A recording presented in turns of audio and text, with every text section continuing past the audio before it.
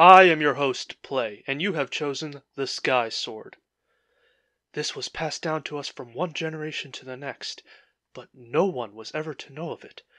It was forbidden to us to use in any contest or to earn honors. But I was young, and I did not listen. Our vanquished enemy had always been the more powerful foe, and had only stayed their hand in anticipation of not being caught unawares by the sword bearer. I could never before fathom such a patient people.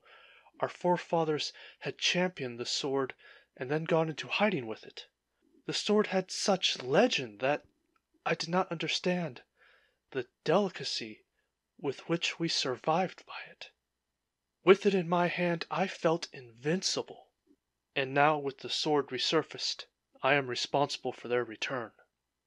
I knew well what it could do. My father trained my brothers and I across long days with it, and we each grew to split stone and massive boulders alike with ease.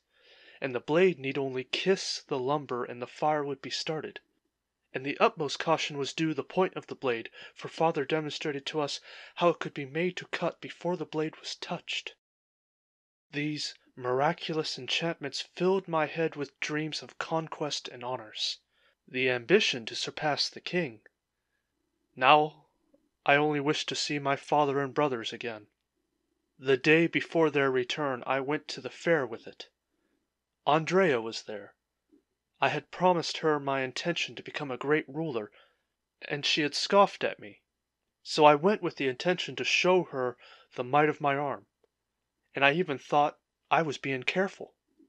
I shamed many a knight that day, loosing their bonds of their armor, all the while cautious never to penetrate too deeply, as it would not do to run a man through in the course of the games, and draw more scrutiny than the adulation I sought.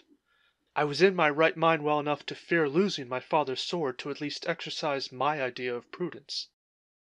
I failed to present myself for the bout that would have positioned me as a finalist in the games. My goal had been achieved. Andrea was suitably impressed. But this was not enough. The enemy's spies were even then among us, and sent word to them that the sword had been seen. Their return came in the morning.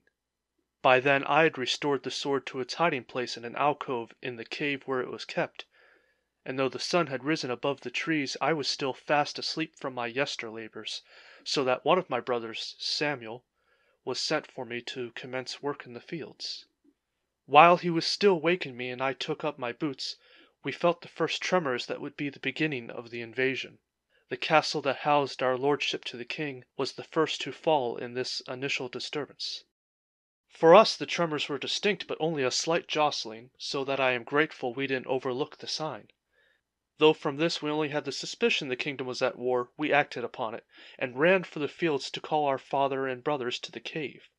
We found them ignorant that anything was the matter, and insisted that we could both witness for each other. The house and its articles had proven a good warning, where, if only it had turned out to the better.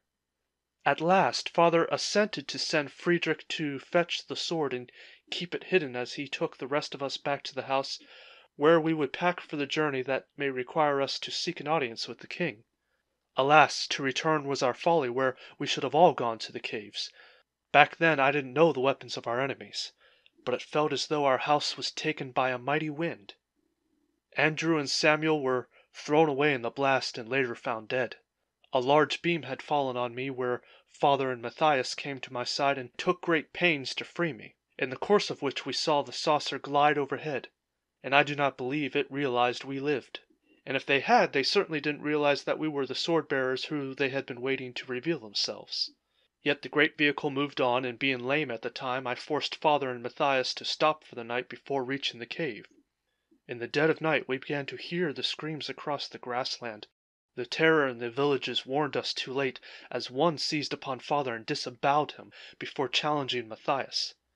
If I could exchange my life for one of my brothers for the good of the kingdom, I think it would be him, because he stayed that beast that possessed the mind for scarcely more than teeth and claws, against his own brute strength, that deserved the favour of our father's sword. And that night he received it, since while Matthias held it steady, Friedrich emerged from the brush and slashed the foul beast clean through so it was made twain. I beheld our father, and knew then that I was the one to blame, and never summoned the courage to say so to my brothers. The grave was quick with the aid of the sword, and my brothers took me from that place a little further on. We came to a thicket where we thought to conceal ourselves until morning. But while Matthias stayed with me, Friedrich ventured a little further to keep watch, and discovered lantern light of a village untouched. Friedrich resolved to us that, possessing the sword, we were in the midst of the mortal danger that it was intended for, and that we should honor father by taking our shelter in a place with people we might defend. Possibly remembering having already proven his strength against one hunter, Matthias agreed, and for my part, I didn't dare raise a complaint. When we arrived, other survivors who had fled from other villages carried stories of the manner of creatures we fought. Resting at a table, I asked them if any had seen vehicles belonging in the sky, and none had seen such a thing, for now only Matthias and I had. Friedrich confessed to the assembly that though these monsters were hitherto unknown to us, that our family had challenged their masters, and as such we were pledged to fight them again. "By this sword," he said, "we have the means of victory." Together Friedrich and Matthias arrayed the village defenders, who none scarcely approached a man-at-arms, and it occurred to me that many had fled their own villages, and were just as likely to hold to the line here. Soon the hunters leaped from the darkness, bathed in torchlight, and did all unspeakable butchery, so there Friedrich and Matthias fell. I was found having crawled under the bed of an abandoned house, and taken away alive, likewise with many who had been unfit to take up arms. The hitherto mindless monsters assembled us all together in an adjoining field, along with those they had abducted from other villages, and the saucer struck a light over us and somehow us alone, where in a moment it felt as though I was falling toward it, but could see with my eyes that I had been lifted from the ground. This impossible sensation culminated in a snap of darkness, where we should later understand that we had been made to congregate within the saucer, and now were within its dungeon. A smaller light struck on me in similar manner of being localized to myself, and in another blinding flash I discovered myself restrained to a surgeon's table. The being attending to me looked rather frail, but stood twice as tall as most men, and 3 times to my youth.